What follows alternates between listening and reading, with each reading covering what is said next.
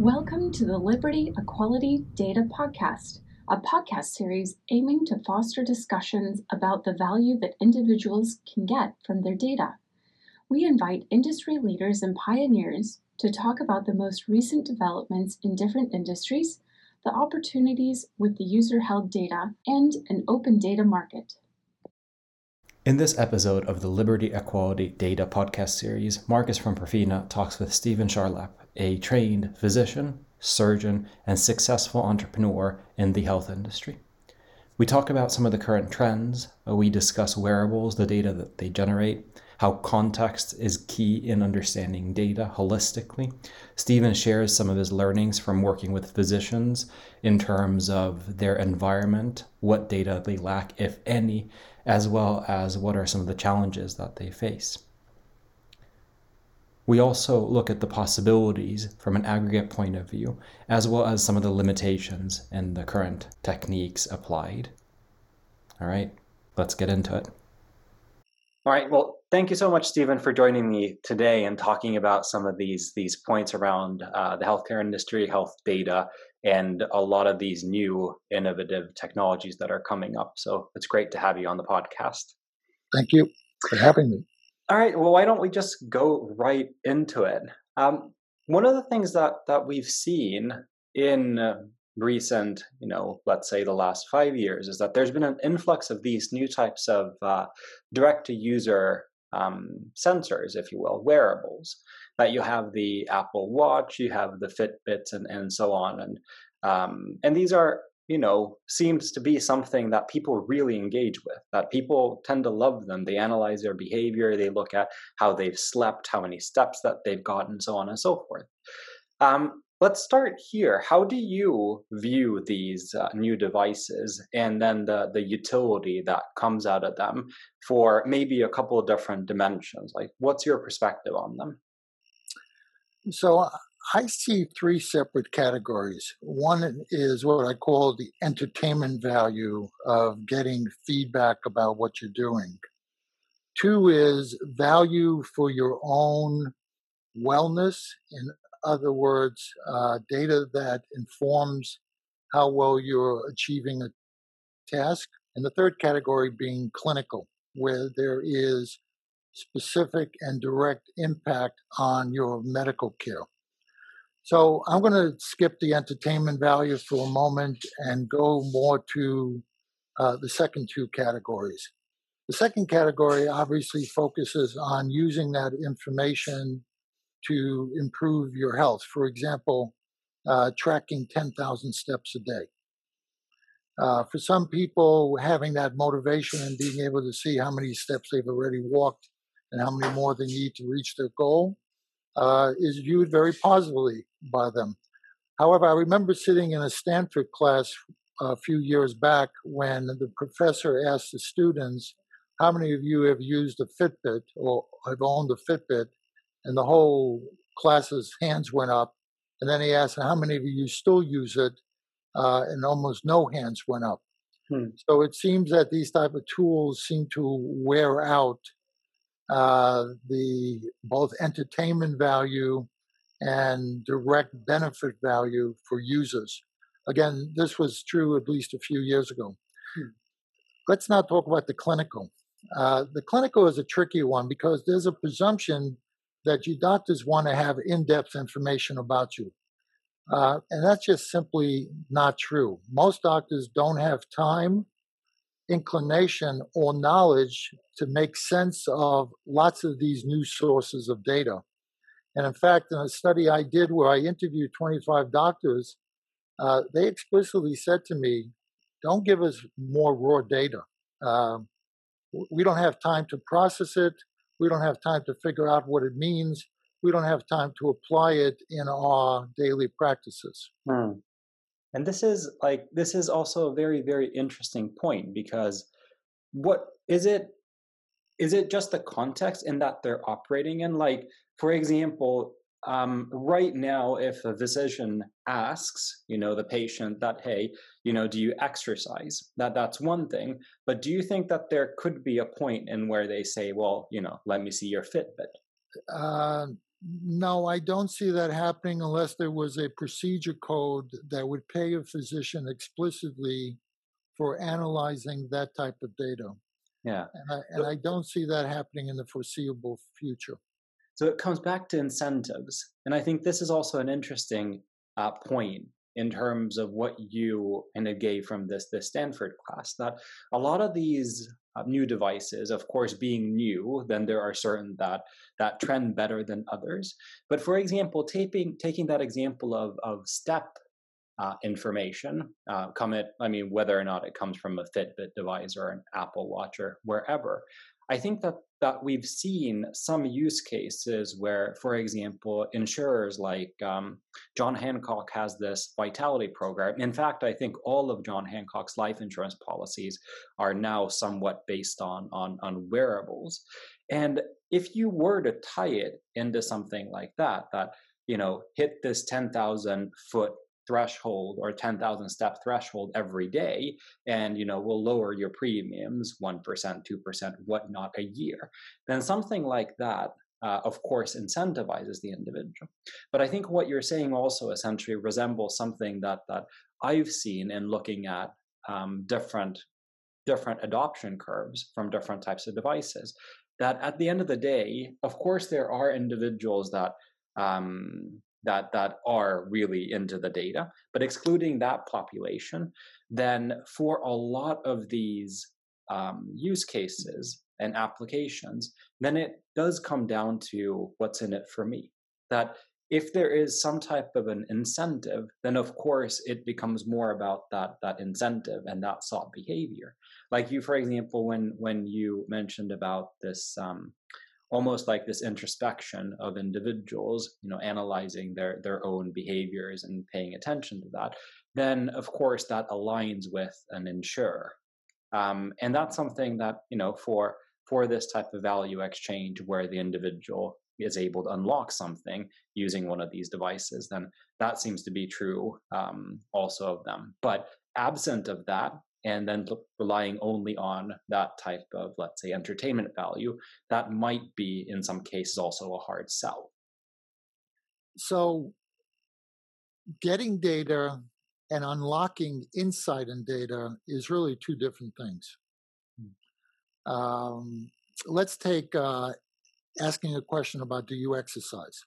So first of all, there are many types of exercise. First of all, in a very simple way, there's aerobic exercise and anaerobic exercise. Aerobic exercises typically deal with breathing. Anaerobic typically deals with muscles. There is intense exercise. There is brisk exercise. There is physical activity, which is not really considered exercise, but for some people is the moral equivalent of exercise. An 85-year-old who gets out of the house and takes a walk around the block may be equivalent to a 25-year-old riding a bicycle, for 10 miles, because for their age group and their capacity, and from their health perspective, both may be extremely valuable in maintaining their health. In fact, a study I did kind of on my own, looking at people who celebrated birthdays over 100 in 2013, and I did an in-depth read of the articles about their birthday celebrations. There was only one theme that seemed to be consistent as to why these people lived over 100. It had nothing to do with their marital status. It had nothing to do with their diets. Some said they lived to 100 because they ate bacon and they ate chocolate. They drank alcohol. Some said because they never got married. But the only thing seemed to be consistent was that they were all physically active. Now, again, not exercising, but physically active. Okay, maybe in their occupation or maybe in their hobbies, but they all seem to always be on the move and on the go, not sitting around a lot. So even sometimes exercise could be just simply not sitting around a lot, but also not just standing in one place, but physically constantly always moving. Could be considered the equivalent of exercise. And it's interesting because you're absolutely right that the data is not singular, that there are different types of data points. Like for example, from these wearables, like let's take the Fitbit and Garmin, and there's handful of others, they do, of course, in many cases, separate out from heart rate intervals in terms of different types of physical activity. I think one of the problems that you tend to have, and this is kind of, in a way, this, let's say, abundance of raw data problems, that they are not uniform. And then sometimes, they'll say that this is heart rate interval 3. And then, from your point of view as trying to interpret that, then, what does heart rate interval 3 mean? I mean, ideally, they, of course, have great descriptions for what exactly that means. But at the same time, some don't.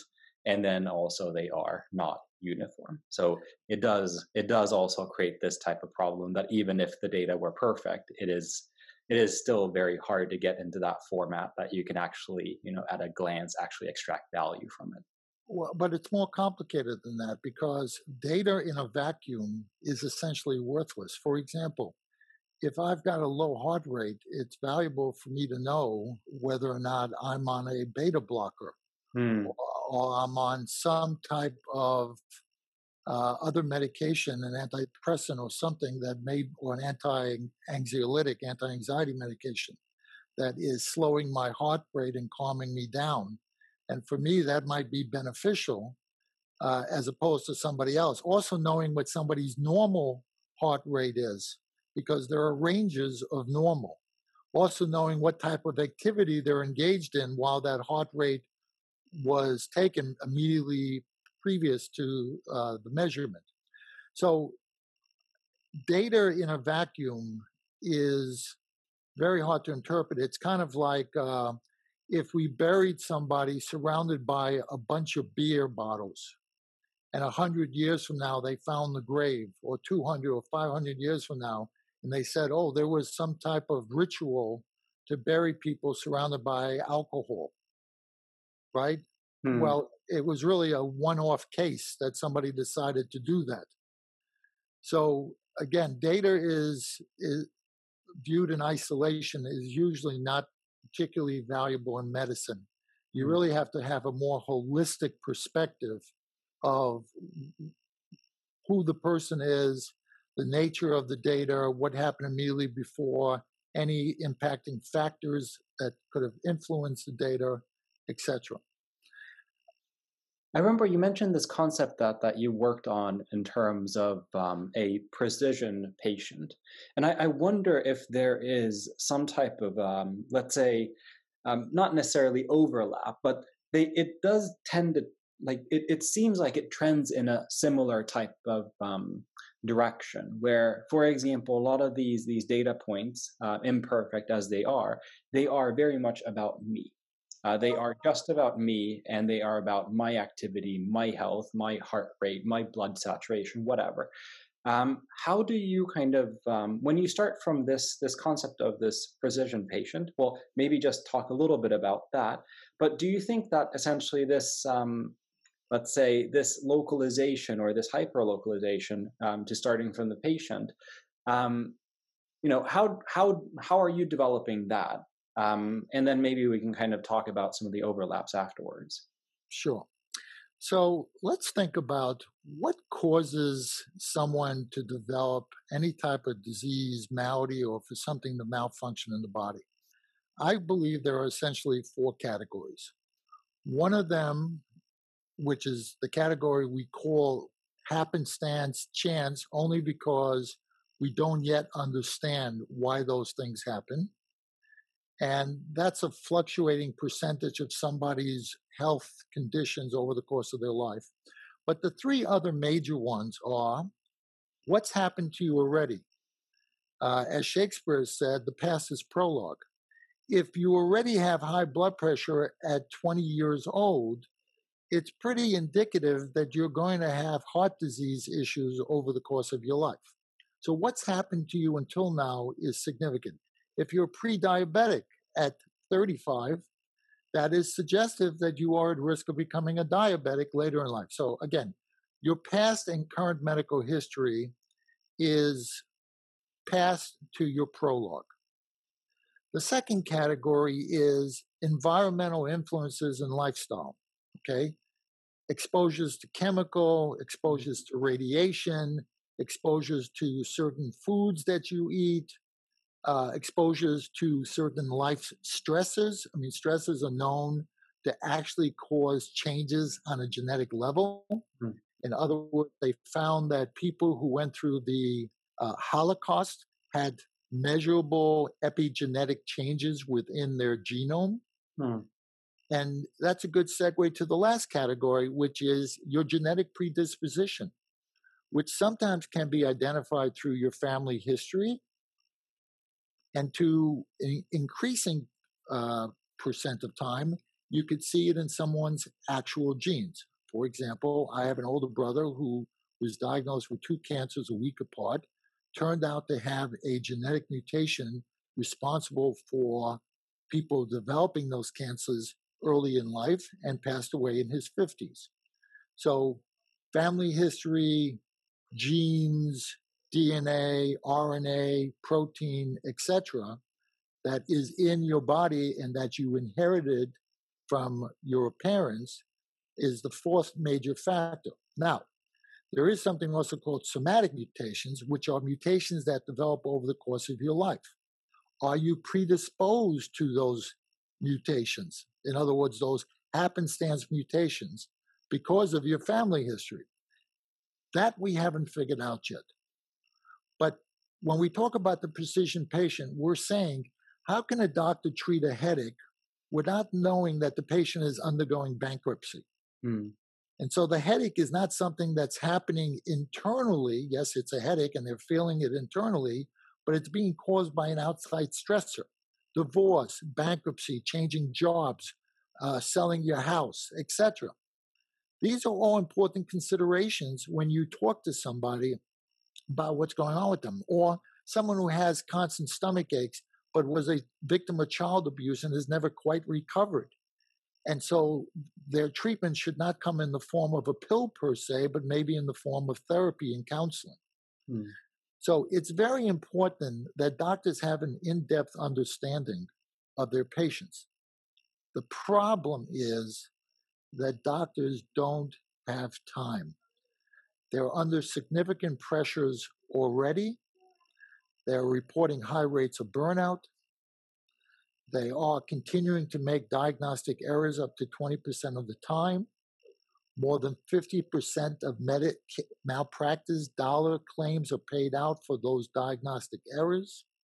A study in the last 12 months showed that doctors get tired as the day goes on, so it's better to go to a doctor first thing in the morning than later in the day, or the doctor is likely to not refer you for cancer screening later in the day. So why is that so important? Again, it comes back to, it's not only about the data, but it's also about who's processing the data. Do they have the time and the knowledge to properly assess the data? Are there already known insights from that data? Are there unknown insights from that data that requires more than the human brain to identify those insights? So data is a very complicated issue. And in healthcare, people always think more data, more data, more data. But they fail to appreciate that who's meant to use that data? In what capacity are they meant to use the data? Do they have the intellectual capacity to use the data? So I want to give you one last example. And so genetic testing is something that's obviously grown in popularity. You have the entertainments of the 23andMe's and the Ancestry DNAs, and then you have real genetic testing for mutations like the one that killed my brother. But it still hasn't really caught on in mainstream medicine. And so I got curious, how about blood chemistry testing? That's pretty mainstream right now. How did that come into medical practice? So I found a historical article from about 100-something years ago, where in 1907, a prominent physician got up at a major medical conference in Boston and said, blood chemistry testing is essentially worthless in medical practice. 9 out of 10 times, it does not inform medical decision-making. Now let's think about that for a moment. They were getting the same blood test results that they get right now that is indispensable to medical practice. But back in 1907, the reason there was so much antipathy towards blood chemistry testing was because doctors didn't know how to interpret the data and use it in their everyday practice. And so, from their perspective, the data was worthless. Hmm. I think there's a couple of dimensions there that I think we can kind of take separately. I love the example of the genetics testing and these novelty platforms, and that's one that we can return to. But as an observation, then probably because of this contextual lack of utilization or lack of ability to utilize data, then one of the things that you see is that for example, for type 2 diabetes reversal, there's applications that are built on behavioral data, like for example, the steps and self-reported diet and so on and so forth on a continuous basis. But those are then provided direct to user as opposed to through a physician to then the user. And I think, for example, there's one company called Virta Health that does this, and they do it through nutritional coaching, and then they do it through essentially remote guidance and physician oversight. But they focus very much on the behavioral and supporting the behavioral changes, which is, of course, also very tricky because you might have the perfect cure for an individual's type 2 diabetes, but it requires quite a lot of rigor on their part to stick to, for example, a diet regimen. But that's one of the things that I think you can almost see in the market, that a lot of these applications for new types of utilizations of data, they're actually happening more direct to the user. In a way that they try to influence behavior, they try to influence the actions that the individual takes, and that might be, that can very well be seen to potentially be a result of the fact that it is just very hard for physicians to incorporate these types of data sources. Right. So let's take something you just said. You said behavioral. So one of the big issues that's missed in the whole behavioral field is when it's behavioral versus psychological. In other words, when it's inane versus pathological. So there's a famous story of two young women who were morbidly obese. And one of them went through a program and lost several hundred pounds. And then the doctor lost touch with her for a few years and eventually caught up with her, and she had gone back to being morbidly obese. And it was discovered at that time that her and her sister had gone through profound sexual abuse. And their morbid obesity was there as a moat of sorts, a protection against men. A way of keeping men away from them by being morbidly obese. In other words, this wasn't a behavioral issue. This was a psychological issue. And no amount of behavioral modification was going to address the underlying root pathology that had caused the problem. It's also, for example, in families where you have a obese husband or wife, and the other husband or wife is or is not obese, and they could be a saboteur. They don't want one spouse to lose all the weight when they don't want to lose the weight, or they don't want a spouse to lose the weight because they fear they may become more attractive, or any number of reasons why someone might interfere with somebody else's plans, or social situations where all your friends are overweight. So it's more than simply helping someone count steps and giving them nutritional counseling. You may not know, but in my prior life, I ran a preventive medicine clinic. And what I found was one of the most powerful ways of helping someone get better control of their health was with psychological intervention, to at least help identify if there wasn't something psychological that was contributing to their unhealthy behaviors. Mm. So again, data in the absence of a more holistic understanding of the person, what we call the precision patient, but you can call it the precision consumer for the same, payment. I think ultimately means that we can make some impact. Like we can rah a team for maybe a few minutes of a game, but is that rah enough to carry them through the entire season? Typically not. Mm. At the end of the day, talent and preparation and ability, etc., are going to carry the day, not rah. Mm. I love the analogy. You mentioned also the genetic testing, a couple of different areas of that or different kind of methods of that. Those have also, like these direct to consumer genetic testing kits, 23andMe and on and so forth, those have also got increasingly popular. And of course, they are marketed as consumer services. So you get presentation, you get some type of overview and analysis, so that it's not something that you need to actually dig through the data. You get some type of presentation.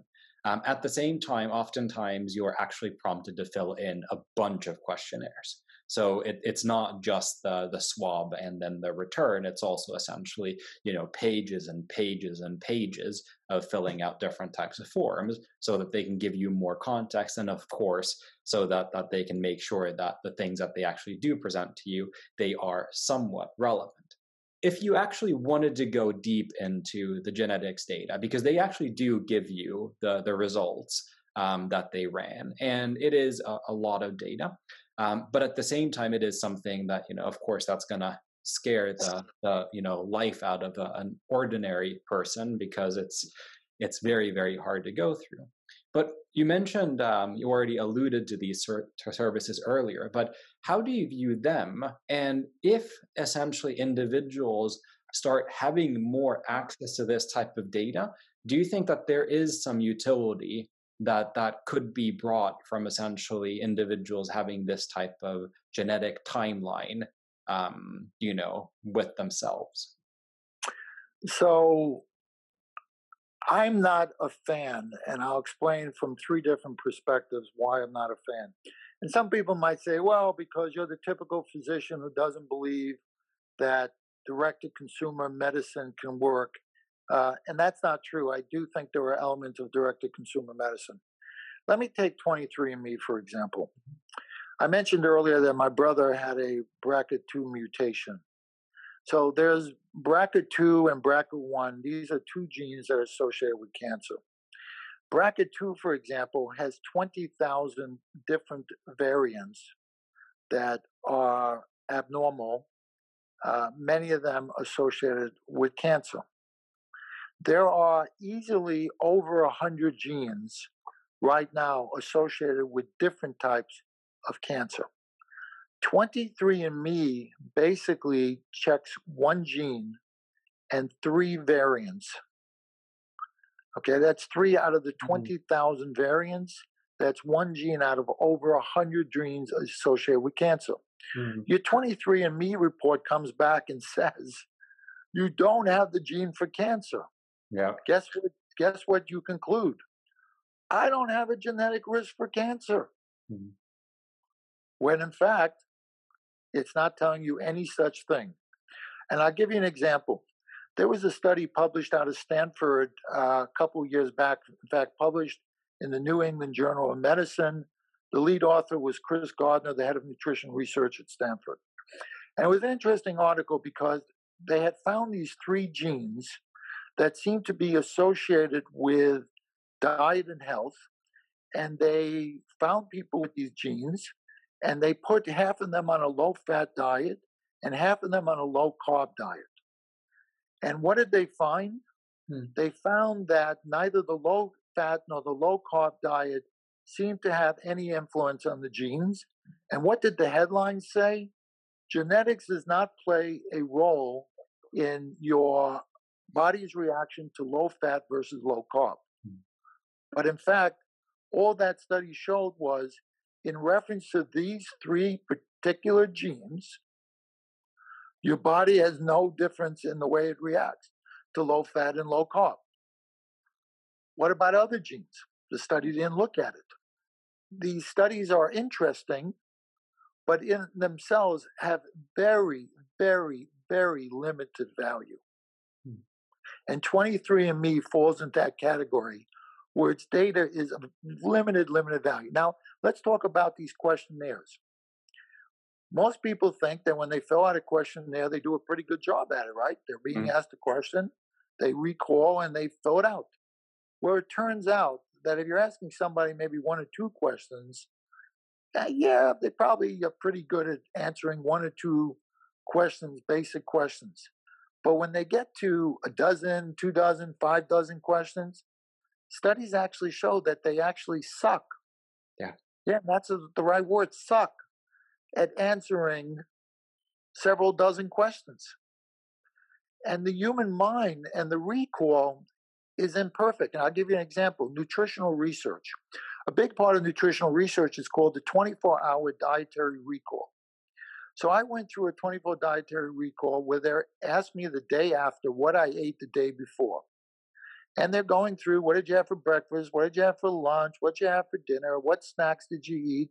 And I'm, this is just the day before. Of course, I should remember everything. And I'm telling them, oh, I had this, and I had this, and I had that, and I had that. And we're basically done. And they said, so what did you think about the process? And I said, I would have felt better if you prompted me with some categories like, did you have any meat, chicken, or fish yesterday? And then I said, oh my God, I just reminded myself I had fish yesterday. I forgot to tell you. There you go. But it is also true of the forms. I mean, as somebody that has filled out a bunch of forms, because I am very, I like a lot of the process, and I'm very, very much an explorer of these. At the same time, I can tell you that at some point, whatever your motivation, you kind of self-assess that you're going to suck at filling out this question because, on the 15th form, you kind of get tired. And then at some point you see this indicator that, we're not talking about 3 or 4 forms. We're talking about dozens and dozens and dozens, and getting quality input into those. Especially for anything that would be meaningful. Like if we're talking about that introspection or entertainment value, then that's one thing. But then at the same time, if you're talking about actually making decisions or recommendations or whatnot based on that, that actually becomes quite scary because, yes, we as humans, we get exhausted. We have limited attention span and recall and all of those different things. There are different categories of services for sure. That, for example, not just the quality of the genome report, for example, that you mentioned, then the actual use case that's sought after. Then that's gonna determine a lot in terms of what you can do and with what type of input from the individual. I like to use this analogy called Bohemian Rhapsody, the song by Queen. When Bohemian Rhapsody was created, it was a 7-minute song. And the producers said, this is ridiculous. No radio station is ever going to play a 7-minute song. And the basis of that statement was that no radio station had ever played a 7-minute song. In terms of, there was no popular songs that were 7-minute long that could hold the attention.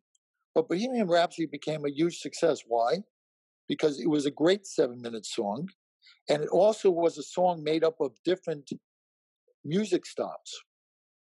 Similarly, when I grew up, TV was called the boob tube. The mere idea that someone would sit and watch TV, binge watch TV for multiple hours was a completely foreign concept. But then when TV developed into a much more sophisticated medium and cable came out, which had more leeway in terms of content, people suddenly found TV to be highly engaging and watchable for an extensive amount of time. The same problem exists with these forms. If you give people these forms that require you to read every question on the screen, then their eyes are going to get tired, their brain power is going to get exhausted, their decision-making is going to begin to suffer, their recall is going to deteriorate, and they're going to do a very bad job. But if you can create a medium where the forms are no longer forms, but a different type of engagement, perhaps even what we like to call at Soap Health, meditainment, medical entertainment infused into the process of collecting data, then maybe we can change the whole paradigm of what it is to engage somebody and ask them not 10 questions, but 100 or 500 questions. And maybe not in one session, but in multiple sessions. But it requires a whole different approach of user experience and user interface. Yeah. And I think it is very much that user experience. And I think user experience is oftentimes too narrowly understood. I mean, it's not just essentially how screens look on an app. I mean, user experience permeates all levels. I mean, certainly the physician's experience in any type of implementation is relevant. So is the patient's, and that experience is not just the form; it's also essentially everything surrounding the form. Like, what is the medium that the form is provided in, and like you said, that can you essentially make it something that's more, more suitable for that type of a use case. But let's take a step back and let's take one more thing that we think about. Like right now, we focused very much on the individual. We've talked about the precision patient. We've talked about some of these data points that individuals have or are beginning to have access to. Of course, still very much imperfect. If you look at this in aggregate, like with the caveat of the discussion that we just had around the issues regarding 23andMe's testing, then if you, for example, take that aggregate set of all of the different swabs and all the different test results that a company like 23andMe has done, and I'm just picking on 23andMe arbitrarily, but any of these companies, and then if you're able to, for example, then let's say take individuals and connect it to, for example, individuals. Let's take, for example, activity data, now for a hypothetical. Then do you think that this type of aggregate data set is interesting for, let's say, a couple different dimensions? That does it hold promise as it comes to, for example, research? And then as it comes to, for example, correlations between, let's say, some type of genetic makeups and then early detection of some type of behaviors or some type of, let's say, diseases and so on and so forth. How do you view, kind of as an aggregate, those types of data sets? Right. So let me answer that question from the pharmaceutical company perspective. They view that aggregate data to be extremely valuable. They've paid 23andMe hundreds of millions of dollars. Roche, a huge pharmaceutical company, bought out Flatiron for $2+ billion for the data. So aggregate data can be incredibly valuable to pharmaceutical companies looking for insights for developing new pharmaceuticals. I do believe that if we are able to aggregate the type of data needed to create the precision patient, we will see some major leap forwards in medicine. In fact, the US government has a project called All of Us Research. Google has a project called Baseline Health, where they're trying to create their own versions of the precision patient in order to try to understand what does baseline human health look like and where does it go wrong, to be able to anticipate where those decision points and inflection points actually happen. We at Soap Health are actually pursuing the precision patient from the perspective of the more we can know about a patient and share that information in a practical, easy to understand form with the patient's physician, the better the physician's care is expected to be. We in the world want our doctors to be practicing at the top of their licenses. And in order to do that, we must understand that the intellectual capacity of humans has really been plateauing. Yes, we learn new things, but our capacity to retain increasing stores of knowledge are becoming incredibly limited. So the ability to take aggregate data and apply machine learning, natural language processing, and other forms of AI, deep learning, to that aggregate data and develop insights beyond the capacity of individual humans is going to ultimately prove indispensable, will lead to some incredible insights and breakthrough in medicine. And I believe with the exponential growth of these technologies, it will happen sooner than later. But the thing we must really protect against is the garbage in, garbage out. Mm. Conclusions can only be as good as the quality of the data. And so we must make sure that the processes that we use to collect data, and I'll give you an example, companies that simply rely on EHR data are going to make mistakes because EHR, electronic health record data, often contains additional fluff data needed by doctors to bill certain procedure codes or to order certain lab tests. One company that was in the business of downloading EHR data for patients told me that 40% of the diabetes diagnosis in the data belonged to patients who either were not diabetic or did not even know they were diabetic. But the EHR clearly stated that they were diabetic. And it's hard to believe someone could be diabetic and not know it. So again, aggregate data, assuming that it comes from a reliable and credible source, and also that we're plunging that data cleverly looking for insights. Data can be very misleading. And I like to always give the example of, if I tell you that the larger your shoe size reflects greater math skill among grade school children, okay, that happens to be data that's accurate. Mm-hmm. But it's not a proxy, it's not causative. It's not the larger your foot gets, the bigger your brain gets, and the more your math capacity is. It's the older you get, the larger your foot gets, the more math you've learned in school, so the superior math skill you will have.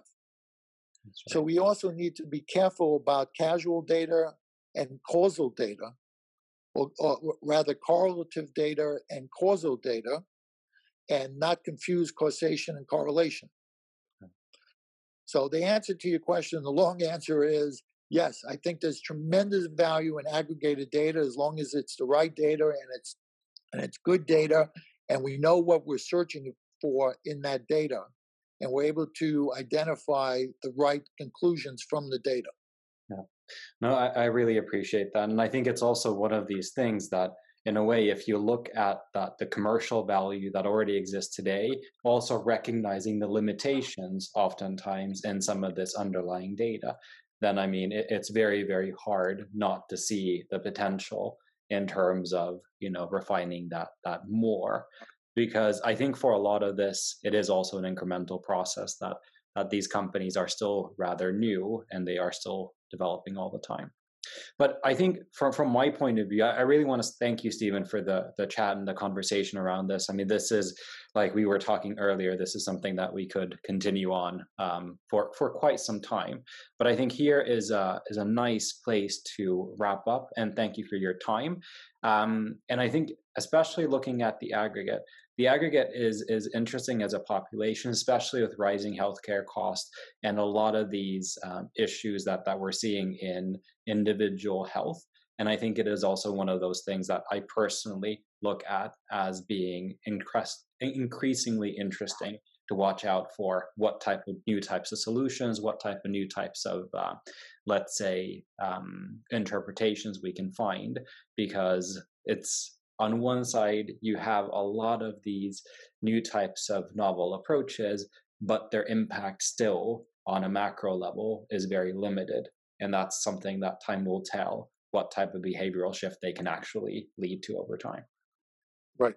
I'll leave you with one final thought, and that is data is not intrinsically good or bad. It is not of great value or worthless.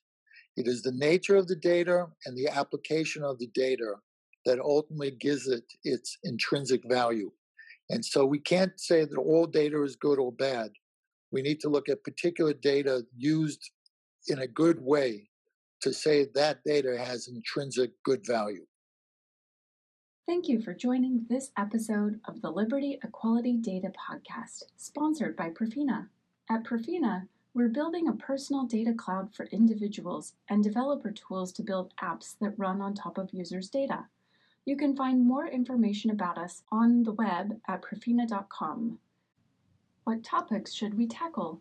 Who would you like to hear on this podcast? If you have any suggestions, or if you're interested in learning more, please join our open Slack channel, Liberty Equality Data. Until next time.